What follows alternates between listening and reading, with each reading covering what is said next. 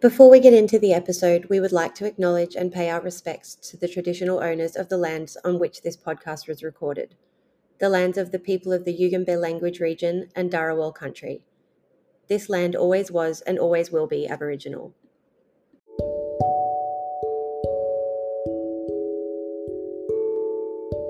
Welcome to the Afterbirth podcast. I'm Jazz.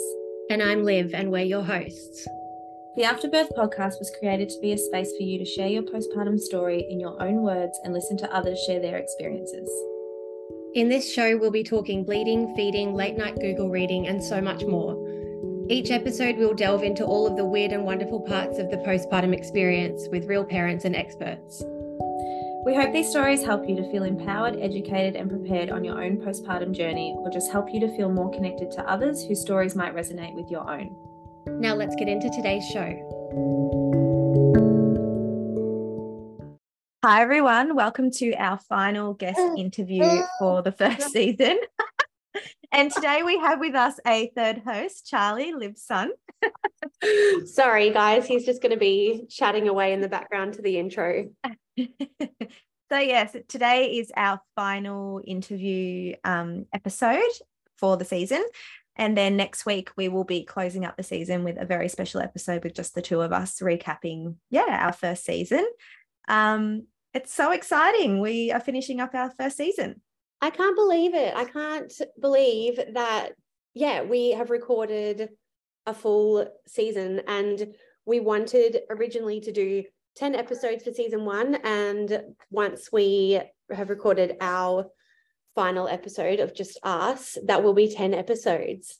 I know, it's crazy. And we have been tracking our listens and tracking our followers, and it's been so amazing to watch it all climb. Like, we're over 1,000 listens now, which is amazing. I definitely had a margarita to celebrate. Yeah, I had a big glass of wine. Yeah. So thank you to all our listeners. We I think I can speak for both of us and say that we didn't expect this. We, just two everyday mums with no big followings. We honestly just thought we'd give it a go, and the response that we've received has been amazing. It has been. Thank you all so much. And we will, in our episode next week, we'll have a little bit more of a chat about, how we feel about the response that we've had. So, last week's episode was so fun, and we have had a really good response from you guys about that. And actually, Cleo, my wife, said that it was her favorite episode that we've done so far. And I think she actually took a lot from it, and we've had some really cool conversations about intrusive thoughts, and I found out that she has struggled with that as well, which is super interesting from a non-birth parent. Yeah. It's opened up some conversations in our house as well, which is very cool. That's really interesting. I think that something that's been on my mind is actually maybe one day we can bring a partner on and talk to them about those things, because, we get those intrusive thoughts, but to hear that a partner also gets them as well is really interesting. So we, Dean loved the episode as well. He finally listened to it yesterday. I think because I pre-warned him there's a bit of boyfriend bashing in there. He held off a little bit, but he loved it. He thought it was really funny, and I've listened to it twice. It makes me laugh every time. So great episode. Yes. And Cleo also thought it was really interesting that there's a whole lot of other mums that also message their partners and say, when are you coming home from work? You said you'd be home 5 minutes ago. It's not just me. I'm not the only one. No, we all stand at the window waiting. Yeah, that's it. So this week's episode, we've had a little bit of a build up to this one, which has been cool, because we have spoken about it a few times on our Instagram stories. So in this week's episode, we talked to Amanda, and Amanda is a naturopath, and she had her first baby 6 months ago, and we talked to her about her own postpartum journey, but also how her journey has affected her work or impacted her work. And it's a really cool one, and I took a lot out of this chat, and I have actually booked a appointment with Amanda for myself for next month. So I'm super excited to, and I'll update you guys about that through our socials as well once that's happened. That's amazing. It's amazing to hear you putting your health first. It can be hard to do. It comes naturally to so many of us. But another thing that I thought was really cool about this episode, which you guys will hear, is Jazz actually has a fair amount of knowledge about some of the more sort of herbal remedies for common postpartum concerns. And like I said, it was a good learning experience for me. I'm not quite ready to give up my morning coffee just yet, but I have been looking into ceremonial cacao as something that I maybe will mix into the routine. Oh, that's amazing. Yeah, I've learned a lot through my friend who's a naturopath. She's taught me a lot, and research. I love the whole natural, medicinal way to take care of yourself. So having this chat with Amanda, it was really cool to understand what she was talking about and to be able to talk back knowing what I was talking about. So it was a great episode. I learned a lot. Really, really enjoyed this episode with Amanda. So cool. We will just pop a little disclaimer on this one. Some of the sound on Amanda's end is a little bit tricky to understand, and that's an audio recording error. But if you guys have any questions or want to clarify anything, please feel free to message us or message Amanda and ask any questions about that. And also for this week, keep an eye on our Instagram page, especially on Sunday. Sorry, Charlie's going to do the announcement for me. Keep an eye on our Instagram page this weekend because we have something really exciting coming on Sunday. Yes, it's very, very excited. It's going to be very, very special. So for all the mums or soon to be mums out there, keep an eye out. We're really excited about this. All right, let's get into the episode. Let's get into it. Hi, Amanda. Thank you so much for joining us on today's episode. Would you be able to just start by telling us a little bit about yourself and where you're from, what you do? Yeah, of course. Thanks, Liv. Thanks for having me. It's really nice to be able to come and chat to you ladies about this topic, which I think is very close to everybody's heart right now. So my name's Amanda. I'm a naturopath. I currently work on in the Northern Rivers. I'm just getting back into practice after having my little bub. Previous to that, I've been on the Gold Coast, and originally I'm from the UK, as you can tell by my rich accent. So if there's anything that you can't understand me saying today, please tell me, and I'm happy to repeat myself because it's not going anywhere, guys. I'm sorry, it's here to stay. It's a nice accent. Yeah, I really like your accent. It's very easy to listen to. Yeah. Oh, that's nice. All right. So Amanda, you recently had your first baby. Tell us a little bit about that. Yeah, I did. So I had my baby in October last year. It was great, like in the sense of changing my practice. And we can definitely have a chat about that as well. But I think it's just been so important to experience this firsthand, to I guess see what mums are really going through and really experience that. But the whole process has been beautiful. I mean, it is life-changing, right? It's one of those things that you can't say to people, oh, you need to do it, but you kind of like, you need to do it. It's so beautiful. There's just so much love that you get from it. It's such an amazing experience. And the birth was wild. So we ended up actually having a home birth, but not intentionally. And I guess I free birthed as well because I was by myself. My partner was here and there was nobody else here.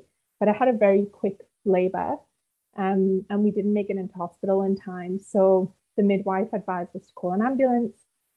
Ambulance came and Bub popped out before the ambulance arrived. So that was fun, intense, but a very kind of very vigorous start to that journey, I think.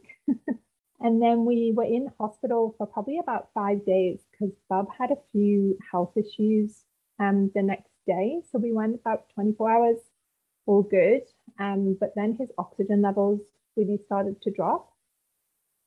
They think it was because of the quick labor, because we had such a quick labor. He didn't get that squeezing through the canal where a lot of the fluid can get expelled from the lungs. So yeah, unfortunately we had to get separated, and he ended up being in the nursery at Lismore, where he received such beautiful care. It was really, really nice to be there, to be honest, especially for our first, because the midwives were so amazing, and we really did receive beautiful, beautiful care there. That's really lovely to hear, because we've spoken to a few mums lately that have been in NICU and special care, and they've all explained that it's not the best environment for a mum healing after birth, and like the staff and everything have been amazing, but in terms of environmental, it's been quite hard for them. So it's really lovely to hear that about the special care unit up there. Yeah, no, it is. It's been wonderful. And you're right, the environment, it is weird because it's very clinical, and, everyone's masked and hand sanitizing 24/7. And it's not the best environment that you want for your bub coming into the world. But any advice I would give to mums is just be prepared and have a bit of a feng shui bag. So we took fairy lights, we took a salt lamp, we took a speaker, and we had like jazz music playing in our room and things like that, just to make it better for us as well. Because we knew if we were feeling like soaking that environment in, and if we were feeling real stress, then he would pick up on that as well. When we did get to connect with him. So we really wanted to be super relaxed and super in that parasympathetic dominant state when we were spending time with him. That's really a really important point that you just made. And I think for first time parents, probably quite rare to have that presence of mind to know to sort of prepare for that. I'm curious, because you had such a quick labor and birth, do you feel like that affected your bonding at all with Bub? Or do you think that because you were sort of so prepared, in those sort of initial days, that maybe helped ease that transition a little bit? That's a good question. I think it was a bit of a shock in a way, but my mum had a really quick birth with both me and my sister, and she had really positive birth story with both of us. And I'd kind of grown up with this beautiful like saying in our family. We have a saying, so my maiden name is Mo, and there's a saying in the family that we all have these Mo hips for birthing, which is kind of a bit of a joke. But whenever anyone would put on weight or get a bit fat, everyone would just be like, oh, it's the Mo hips for birthing. And so we've always had this kind of joke, which has been really positive about birth, and that everyone's kind of had these quick labors. And I honestly think that mindset and that programming from such a young age has always made me think that birth was quite an exciting and I don't know, like almost quick, because everybody else had quick births in the family. So in a way, I anticipated that it would be like that, hoped it would be like that. And it's strange that it was like that. So I do wonder if there is some kind of, epigenetic programming that we somehow put into ourselves from such a young age around birth. Because I did do a birth course as well, and there was so many women there who had really negative stories all through their lives and were really anxious and scared around birth. So I do wonder about that. But I do think maybe it did, in hindsight, affect that initial phase, because it was so quick. It was so, I mean, you know what it's like, the adrenaline anyway, and then the come down after that, and then being separated with him after that period was such a trigger of emotions. And you're already a big ball of emotions for those first few days anyway. So yeah, it was definitely a shock the first few days, how much the roller coaster of emotions kind of went through me. Yeah, and I guess like because you birthed at home, you were in your safe space and you knew that space, whereas then you had to go into hospital. So there's also, you're adding in that turbulence of being home and then going to the hospital and then coming back home, as opposed to having your baby at the hospital, staying in the hospital and then coming home. So that would have been quite turbulent as well for you. Yeah, absolutely, it was. And because the hospital stay was so unexpected, obviously everybody knows they're going into hospital, but nobody knows how long you might be there for. And we didn't anticipate that we would end up being there we were there for about 5 days afterwards. And so that was a shock as well. But yeah, like I said, the care that we did receive made that transition a little bit easier, but then we were ready to come home at the end of it. And how was your transition into feeding? Did you have a lot of assistance while you were there learning how to latch and learning how to feed, or is that something you established when you got home? How did you find your feeding journey? Yeah, the feeding journey was up and down as well. Luckily my milk supply didn't get disrupted too much with that separation, which I was so lucky that happened again. Because I know that for some women can be the end of their breastfeeding journey. So I feel really grateful that I still had the opportunity to breastfeed even though we were separated. Mm-hmm. I had a lot of milk supply, and I think that was helpful because I was pumping a lot at the hospital, and the midwives were great for helping me learn how to pump because I'd never obviously done anything like that before. And that was really a really good support system that we had there in the hospital, and particularly in the nursery itself. The midwives that helped with the breastfeeding, it was tricky in a way because there were so many different midwives on shift. You would get different advice depending on, you know, who was on shift. And I mean, you don't know what time it is or what day it is or anything during those first few days. And it was quite tricky receiving all that different advice and then trying to navigate that and process it and then make a decision myself on what I thought the best thing to do would be. But yeah, I think because of the good milk supply, it was an easy transition. He seemed to latch pretty good.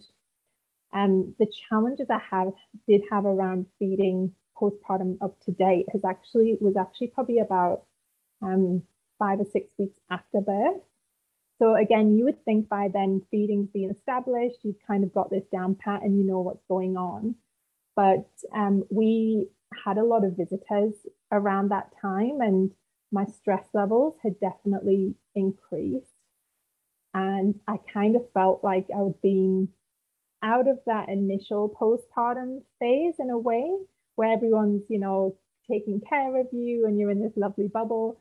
And then I'd kind of, you know, hubby's gone back to work. It just all felt a bit new and strange then. And adding the stress of lots of visitors and getting back into the throes of normal day life, I noticed a big drop in my milk supply then. And that was quite stressful because we know the effect our mind has on breast milk supply anyway. It's crazy how much that plays into it.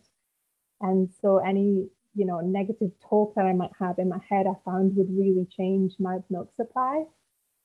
So trying to become very aware of that and doing a lot of relaxation activity and breath work really helped bring my milk supply up a little bit then as well. Yeah. Do you think that being a naturopath, was there anything from your work that you brought in at that point or at any point sort of during the initial postpartum phase that you feel really helped support a positive experience? Yeah, I mean, with regards to feeding or just the general Feeding experience? and just your own general well-being, I guess.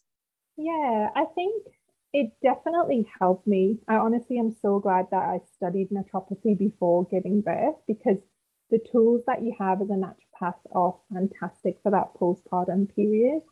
Because a lot of it is around lifestyle, a lot of it is around what we're eating. I have supplemented my way through motherhood. I literally say that to all of my friends and my patients. I like to take supplements. I don't shy away from them, but yeah, I really have. If I didn't have them and if I didn't know what to be taken when, then I think I would have felt the postpartum period a lot more, if that Yeah, makes sense. it Mm. definitely does.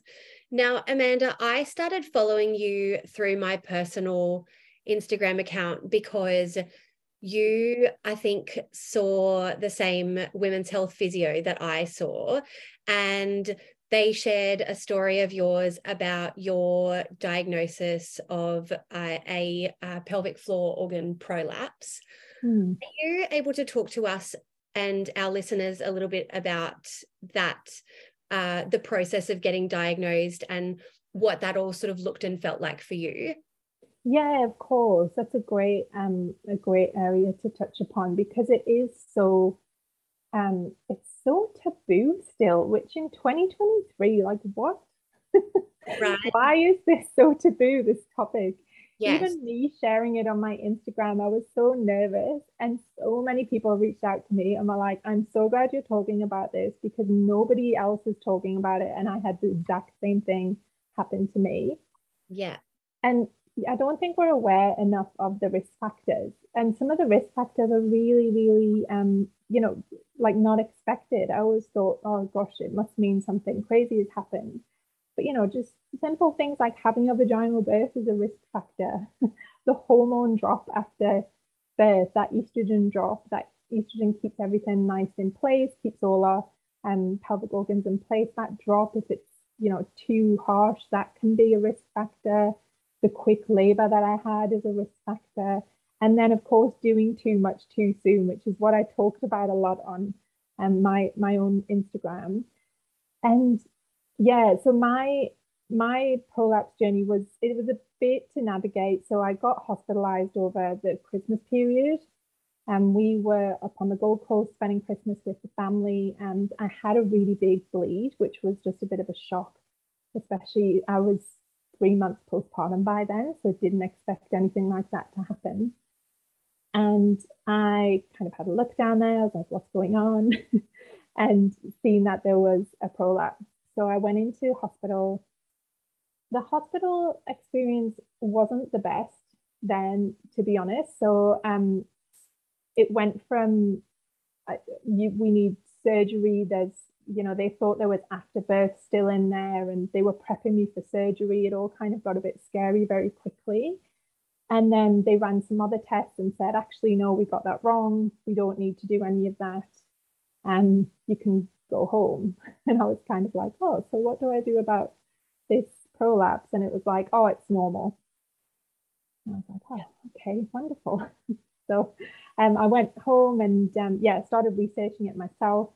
I was seeing, Sarah at Female Physio Co, who their team is so supportive. So I went in to see her. Luckily, I got in like 2 days after I'd been into hospital, because she was open and it was the beginning of the year. So I think it was their first week back, maybe a bit quiet after Christmas. And so I'd had a stage 2 at birth, which a lot of people have and don't actually feel the symptoms for, which I know you talked a bit about that as well, Liz. So you might not know the symptoms. You might not have any symptoms and not know that you've actually had a prolapse. Um, but it had progressed to stage 4, so it was pretty heavy by then. The mine was a bladder, so the bladder was pushing into the vaginal wall, which is then causing everything to fall down. Yeah. And yeah, I mean, it's awful because you've just got this feeling constantly as if, everything's about to fall out. Yeah. This dragging feeling. You can't get comfortable. Yeah, it's not the nicest experience. And there's a lot that can be done to help it. That was, when was that? January. So we're in April now, and I don't get any symptoms now. So in 4 months, I've managed to clear the whole thing up, which has been fantastic. That's so great to hear. And I think, like, I remember when I was diagnosed after my first with a stage 2 bladder prolapse, I remember feeling like my whole world had just come crashing down, and like this was the rest of my life. Like, I remember reading all of this stuff about how I would never be able to run again, or like that you can't actually fix a prolapse, that maybe you might be symptom free but you'll still have it. And it just seemed so overwhelming to me. And I also remember feeling very alone because, like you said, Amanda, people don't talk about it. It is so taboo. And not only that, but there are so many women who have pelvic organ prolapse and don't actually realize that they have it because they don't have the symptoms. So to hear that you are 4 months down the track from diagnosis to now, and that you are doing so well, I think that a lot of our listeners will find that very inspiring. And yeah, I know you talked on your Instagram page, because you were very open about your journey. You talked about some of the herbs and things like that you use to sort of support your journey. Are you able to talk to us a little bit about that? Yeah, of course, because they're actually super helpful. So I guess herbs aside, one thing I did want to touch on first as well is I actually got my cycle back really quickly. So I got my cycle back on 4 months after birth. Yeah, wow. And yeah, I know, right? I was so devastated. Like, what is this myth that some women go so long? Yeah, especially breastfeeding. I thought I might have get a bit longer, but yeah, it came back really quick. And that in itself can actually drastically improve a prolapse. So one reason to be excited about getting our cycle back after birth is if you do have a prolapse, it will really help with that, because the rise in estrogen that we're getting again during the cycle really helps pull everything back up into its normal position. And then the progesterone kind of at the second end of the cycle is when you might start to see symptoms again, but you're probably going to get at least 2 weeks of the month symptom free just from having those high estrogen surges again. So that in itself is one really good way to that the body will naturally deal with a prolapse. But when it comes to herbs, so there's a couple of herbs. One your listeners will definitely know and have probably taken anyway, and that's raspberry leaf. So raspberry leaf, we get told, is awesome for birth. It is such a fantastic birth aid. It really helps the uterus regulate that muscle contraction. So it's even really good to sip through labor. You know, you can make a big pot of it, and if you want cold drinks, you can make it ahead, stick it in the fridge, put it in a big water bottle, and then sip on it through labor. But it's definitely from trimester 2, I would advise everyone to be drinking it, because it just helps with that regulation. And then postpartum, keep drinking it, because it really helps with everything moving back into place.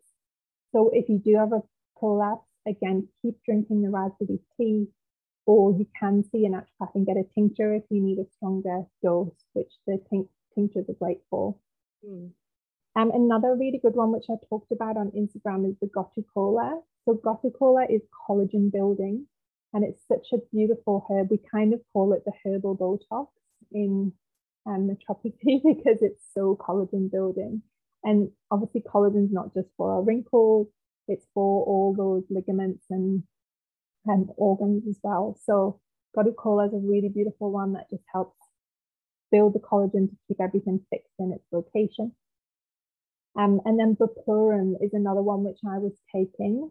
So Buplurum is actually a liver herb, and it's not for everyone because it's quite a strong herb, and we don't want to be stimulating the liver too much postpartum, because especially if you're breastfeeding, you don't want to be detoxifying while you're breastfeeding, and you don't want any toxins to be coming through in the milk. So we tend to steer away from it, but on a case-by-case basis, again, if you are going to use something like the Plum, I would definitely see a herbalist or a naturopath to see if that's the right one for you. But it can be fantastic for cervical prolapse. And I use that in my case, and it's been quite helpful.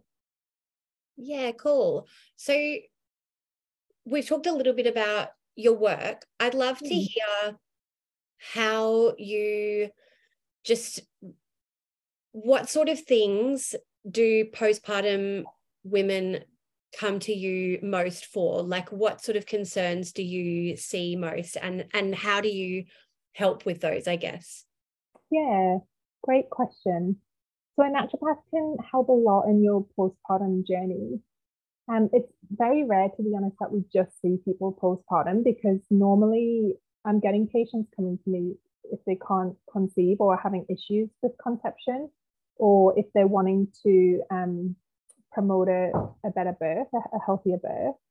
So we tend to see people earlier on in the journey, but I have had a few people come just purely for depletion postpartum, and that's probably the number one thing that I would see people for. Postpartum depletion is crazy, and I guess trying to navigate that as well as having a baby, taking care of yourself normally becomes lower down on the priority list. And it's really important for women to just have a few tools in the toolbox. So, you know, those nights when you've had no sleep and you have to get up, you don't have a choice, you've got babies to care for, you've got kids to care for. So it's just about being able to utilize a few tools that are really going to help you get through the day and not have it affect things like your milk supply or your energy levels, or even just your presence with your baby, being able to, you know, maintain good energy levels for that. So yeah, it's such a time of depletion, birth generally. And I say depletion as in we're tired, but also things like blood loss. So seeing low iron is also another big thing that we get postpartum. And if people's iron levels have dropped, particularly if they've had things like hemorrhages during the birth, or if they had low iron going into pregnancy, that's always an issue postpartum, because if you're breastfeeding, you actually need more iron during those first few months, just to keep up with what bud needs in the milk. And iron's a tricky one for women, because it seems to be, you know, one of our number one health concerns is being iron deficient. It's very common among the girls. And what else do we help with? So sleep is another really big thing, the lack of sleep, and just being able to support women through that. You know, there's not much you can do on a day when you've had 2 hours sleep. And if you're regularly getting that, or if 2 hours sleep is a good night for you, then we need to be able to support your energy levels through the day. Because when sleep isn't available as a tool, you need to know what else to be able to use. So just using things, you know, getting education around basic sleep hygiene, and utilizing supplements that can help support your energy levels through the day. I always try and wean mums off coffee, and I know it's a controversial area because we all love our coffee, and it's not only is it delicious, but it does have a lot of benefits. But postpartum, it can just really interfere with those energy levels. And if you're breastfeeding as well, you know, the bub is also getting exposed to caffeine, which can make them more wakeful, which can make your journey more difficult. It's kind of like a bit of a chicken and the egg cycle, unfortunately. Yeah, I've never thought of it that way. Actually, that's very interesting. I actually had to I ended up replacing my coffee with reishi and jing. They were really, like, I made sure it was breastfeeding safe and everything, and that really helped me as well. And I used to put magnesium in it as well.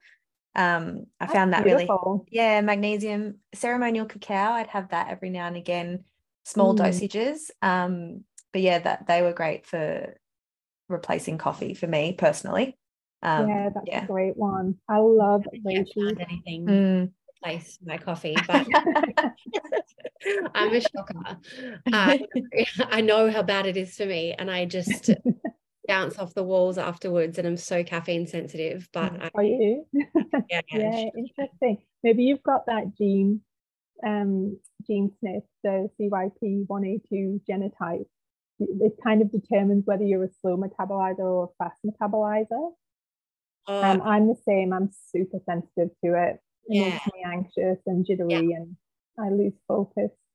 Yeah, I can't have a coffee after I've figured out my cutoffs. So if I'm on a night shift, I can't have a coffee after 11 p.m.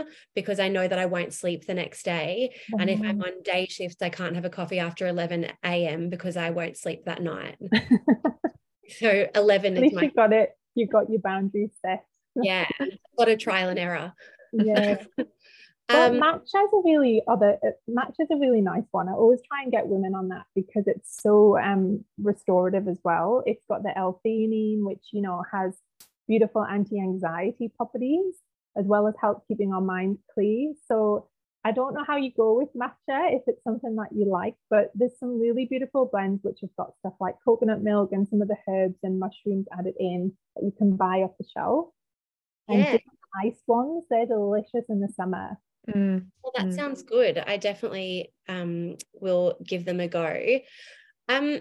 For women who don't have access to, for whatever reason, to a naturopath, but are feeling maybe depleted in their postpartum phase, what sort of things would you recommend that they get their GP to check for in their bloods? Yeah, great question. So iron is definitely number one. Iron levels will drop postpartum as well. If you haven't had good iron going into pregnancy, you definitely won't have good iron post-birth. So we really want to make sure that where your iron levels are at, because you don't want to just supplement with iron. It's actually a really tricky supplement to navigate because it can be quite destructive in the body too if you have too much of it. So yeah, making sure you're getting your iron levels checked. Particularly ferritin is what you want to see. So that's your stored levels. But you also want to be looking at your full blood count, an FBC test. And so that test will not only give you an indication of your iron, but it also gives you an indication of what else is going on with the blood. So, it can kind of see if your what size your blood cells are, your red blood cells, and how heavy they are. And that can also give us indicators of where your iron stores are at. But yeah, iron levels, definitely. And the full blood count. Thyroid is another one. Particularly if you've had undiagnosed thyroid conditions before being pregnant. If you're really, really suffering with fatigue in this postpartum period, then thyroid could be at play here, particularly an underactive thyroid. It's hard one to say, but if your energy levels are really, really low, where you actually can't stay awake during the day, and you're really struggling with that kind of thing, particularly as well if you're also feeling really cold, and if you are having trouble with weight loss, not that we want to focus on weight loss, but if you seem to be putting weight on, as opposed to maintaining or losing weight after birth, then I would definitely suspect thyroid. And it's a tricky one with a GP because they don't really like doing it because it's quite difficult for them they have to give a lot of explanation around why they're doing thyroid tests. It's not always, on the easy checklist for them.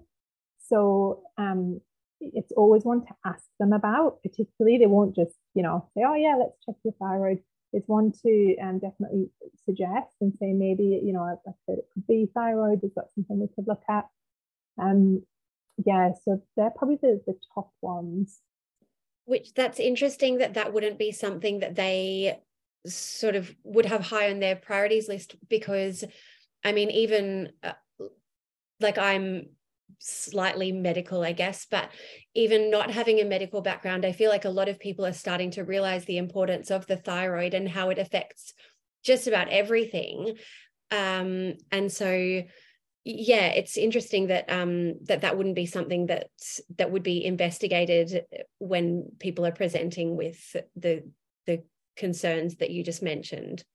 Yeah, look, I mean, obviously into preventative health. So for me, if everyone got a thyroid check at a 6-week checkup, that would be the dream. Yeah. But it's not often the case. And some GPs will definitely look into it. And if you do have some of the symptoms, but it's not a given. And I know some of my patients, particularly, it's something we have to go in and, you know, chat to them about and make suggestions for. Yeah. Yeah, my friend, she's a naturopath, or studying to be a naturopath, and I did a consult with her, and she actually had to write me a letter to the GP. I haven't used it yet, but she wrote me a letter stating all the different, because I know there's different thyroid, like there was a couple listed on there.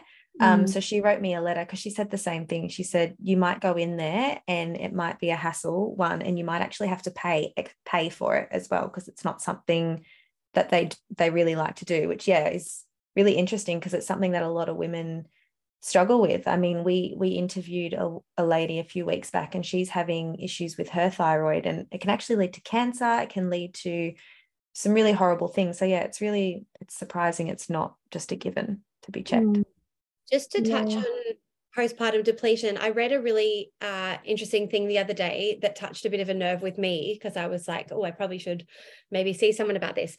It was that if you are postpartum and you're sort of thinking, oh, I'm exhausted because I'm a new mum, I'm not getting much sleep, it's, you know, it's super normal for me to feel this way.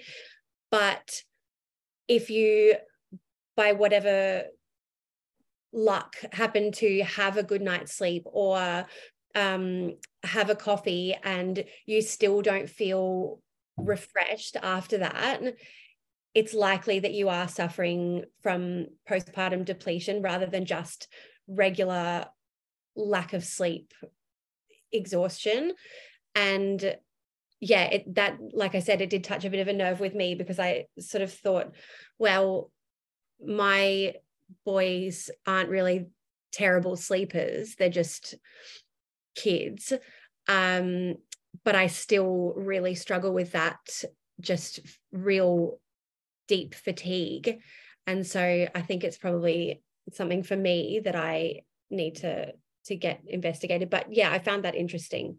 I know for me personally, like I've got my cycle back and everything, but I'm also finding, like, I'm the same as you, Liv. It's something I need to check on, but also certain times of my cycle, it's worse. It's even worse. It's usually when I'm ovulating. I notice that depletion gets even worse. So yeah, it's definitely something we should both probably get checked. Yeah, interesting. Because that should be your, you know, the most energetic period of your cycle, that ovulation. So maybe there's something hormonal going on there as well. Yeah, I've definitely noticed, like I have my period and it's like the big release, and then I have a week and a half of energy and all that stuff, but then the egg drops and I just start to feel, I have to warn my partner the egg's dropping, because I start to get really tired and angry, and that's when the mum rage kicks in. I've really started tracking when that happens, and then when I have my bleed, it's like that big release again, and then you go back into that cycle. So yeah, it's really interesting. I have heard that from a few mums that they're like, after birth, PMDD became quite a big thing for them. So yeah, it'd be interesting to get that checked. Yeah, definitely. Have you heard of cycle syncing before? I haven't tried it, but I have heard of it. That could be something really beneficial just to start and implement and see if it makes a gentle difference. Because our hormones go through this absolute rager during pregnancy and birth. And then after birth, if you find that you're struggling to get into that flow again, I always suggest cycle syncing as a first and foremost, particularly if you're having trouble getting hormone testing done. So cycle syncing it's just about really tapping into our natural cycle and working with that rather than against it.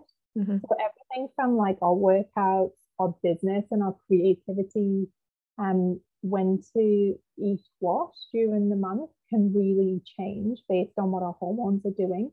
And if you drop into what it's naturally doing and going with that flow, so for things like PMDD is a bit different, but PMS particularly is typically a lot of low progesterone and high estrogen in that second half of the cycle. So after ovulation up until the period. And if you are getting that experience where you're waiting for the period to drop just so you can be like, oh, I need to feel normal again, definitely be wanting to support your progesterone levels in that last 2 weeks, and helping the estrogen detoxify out the system. So focusing on things like gut health, restorative exercise. You don't want to be doing anything that's pumping cortisol at that time. So yeah, things like that. And then also just making sure it's a really probably anti-social time. Like you don't have too much in the calendar, so you're not being forced to, socialize when you actually just need to really go inward. I am curious to hear so you're recently back practicing after having your baby. How would you say your practice has changed, if at all, since going through your own postpartum or since you're in your own postpartum? Yeah, it's changed significantly in that I really understand what mums are going through. Mums and dads are going through, it's dads need postpartum care too, but I feel particularly as the birth parent, you kind of really receive a lot of the work and a lot of the challenges. And it's been a real eye-opener. So when mums are talking to me about fatigue before having my own baby, I couldn't really relate to that level of fatigue because I've never experienced anything like it in my life. And now I'm trying to do this juggle as well of going back to work. And some nights I am getting 2 hours sleep, and it's about trying to be able to navigate that. And it's really helped me empathize a lot more with mums and parents out there. Yeah, it's sort of I know for me it was sort of similar going back to work after having my first, looking after babies, and then going back having my own baby. It was a really different perspective, and being able to empathize with them from a place of just complete understanding of I guess that push and pull of being a parent.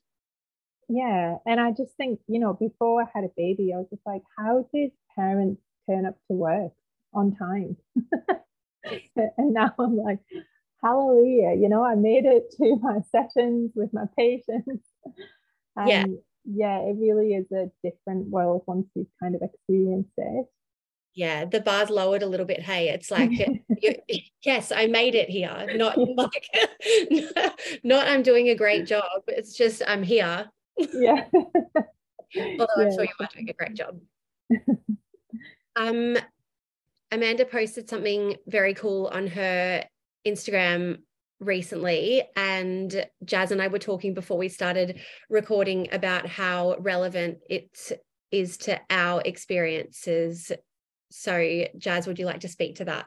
Yes. So I saw a post on your Instagram before when I was having a look about a perfect plate for a postpartum mum of snacks. And I know for me and Liv, we were both saying that some days I would just snack on smush balls, and for Liv it was 2 chocolate chip cookies. So obviously not enough to sustain someone who's breastfeeding or someone who's depleted. So I guess I just wanted to ask, what is your ideal snack plate for a postpartum mum or a postpartum mum who's breastfeeding? Yeah, really great question. And this is one area that if you can nail this, honestly, it will help your postpartum experience so much, because nutrition counts for so much of our energy. And when you are sleep deprived, your blood sugars are all over the place anyway, because you haven't got that sleep. And it really affects that blood sugar cycle, because cortisol and melatonin are our sleep and awake hormones. And they also play into, cortisol particularly plays into our blood sugars.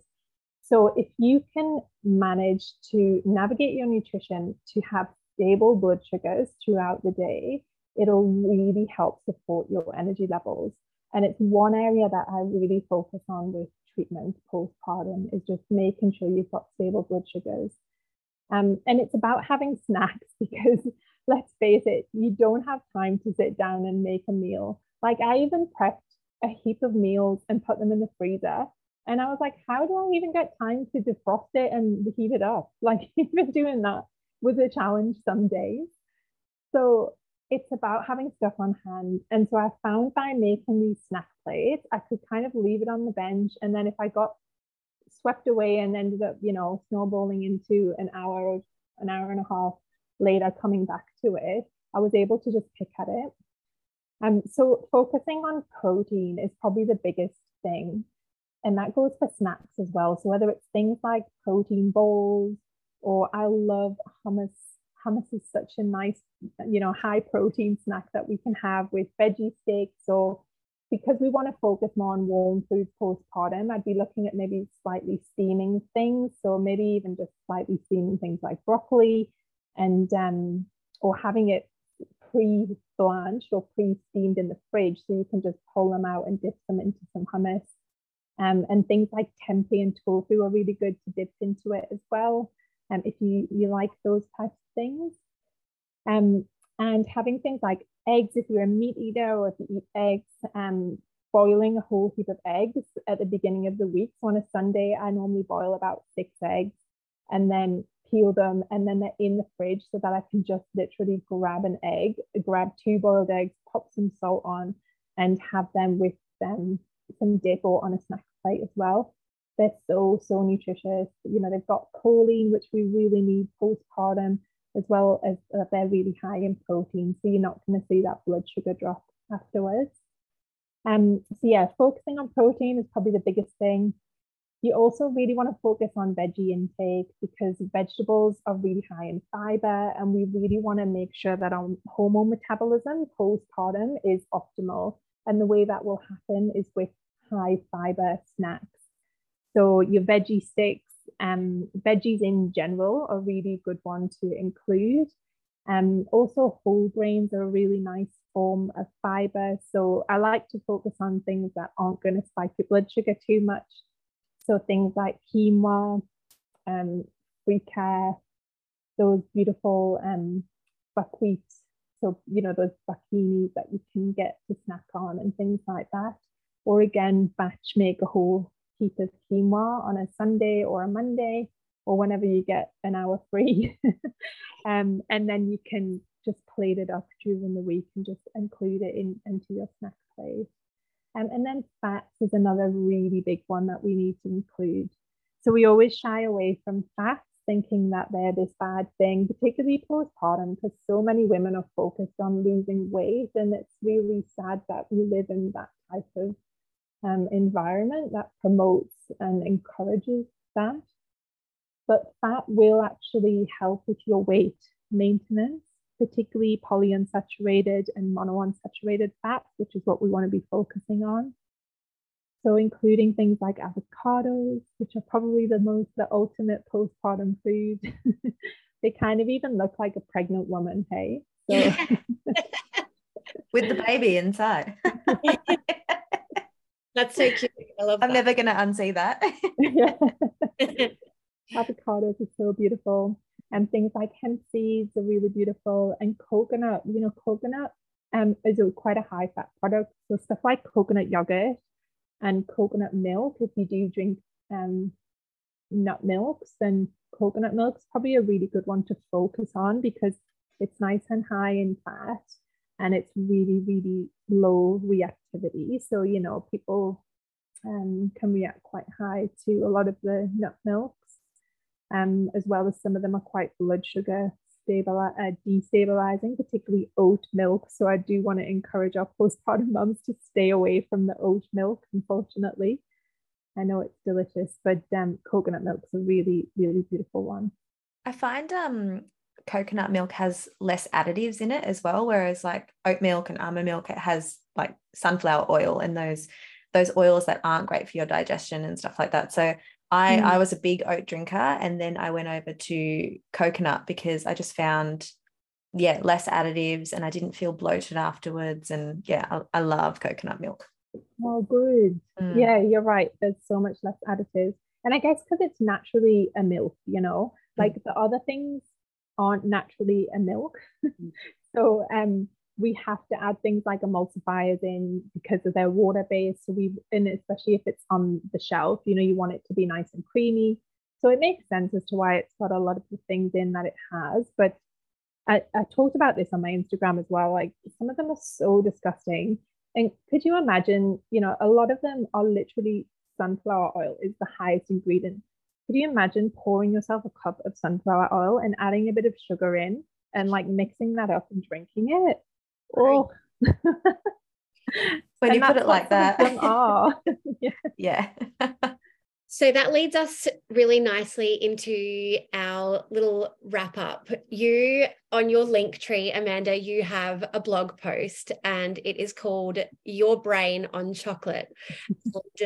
Me being a fiend for chocolate, I loved this blog post because it, in my head, it justified my ridiculous amounts of chocolate eating.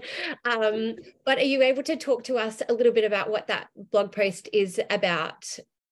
Yeah, of course. So it's called Your Brain on Chocolate, and it basically goes through a bit about what is happening in your brain when you are eating chocolate. So chocolate, another really beautiful postpartum snack. I love it, but you probably want to be focusing on quality sources as opposed to some of the junk that is on the supermarket shelves and being named chocolate. And if you have a really intense craving for chocolate, it can often suggest that you're magnesium deficient because cacao is so high in magnesium. So whenever I'm doing a consult with someone and they say, I just can't stop eating blocks of chocolate, I would always think magnesium, and I would be saying, you probably need to up your magnesium dose if you're not taking it already. And if you not, definitely get on a magnesium supplement or start taking some Epsom salt baths. It's a little tip for you there in case that one's not in your toolbox. Yeah, very cool. Yeah, but it's it's so beautiful. So you talked a bit before, Jazz, about taking ceremonial cacao. What a beautiful way to support yourself postpartum and support your brain. So it's such a powerful antioxidant. And we find after birth, even if there's things like trauma there, which have kind of been floating around in the body, as well as, we now know trauma can be expressed epigenetically. So it's about clearing a lot of that out of our system with as many antioxidants as possible. And what a beautiful way to do that by drinking cacao. Yeah, I've had some really lovely meditations while drinking cacao. It's a whole other thing. I didn't know about it for a really long time, and it's the purest form of cacao. If you get a good one, it's beautiful. And you can mix in, medicinal mushrooms and all types of different things, tahini, collagen. Yeah, it's a building block for an amazing drink. Beautiful. I think I'm going to have to replace my Easter eggs with that once I'm done with them. Well, Amanda, thank you so much for joining us today. This chat has been it's felt very nourishing, actually. Oh, good. Yeah, and that's my goal, as a naturopath, is to really empower you out there, empower women, empower men to know that your health is in your hands. And it's about every little small thing that you do each day will ultimately build up you. And, we are our habits, we are our actions, we are what we do. And so if you can add a few little tools into that toolbox, it'll really help support your postpartum journey and just make it less of the struggle that we hear and see about all the time. So you can actually enjoy motherhood and actually really just enjoy having a baby. Oh, that's great. Thank you so much, Amanda. Thanks for having me, ladies. It's been lovely. Anytime.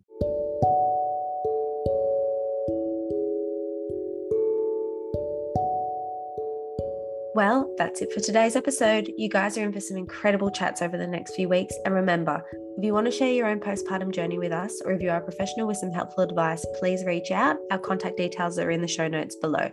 Bye for now.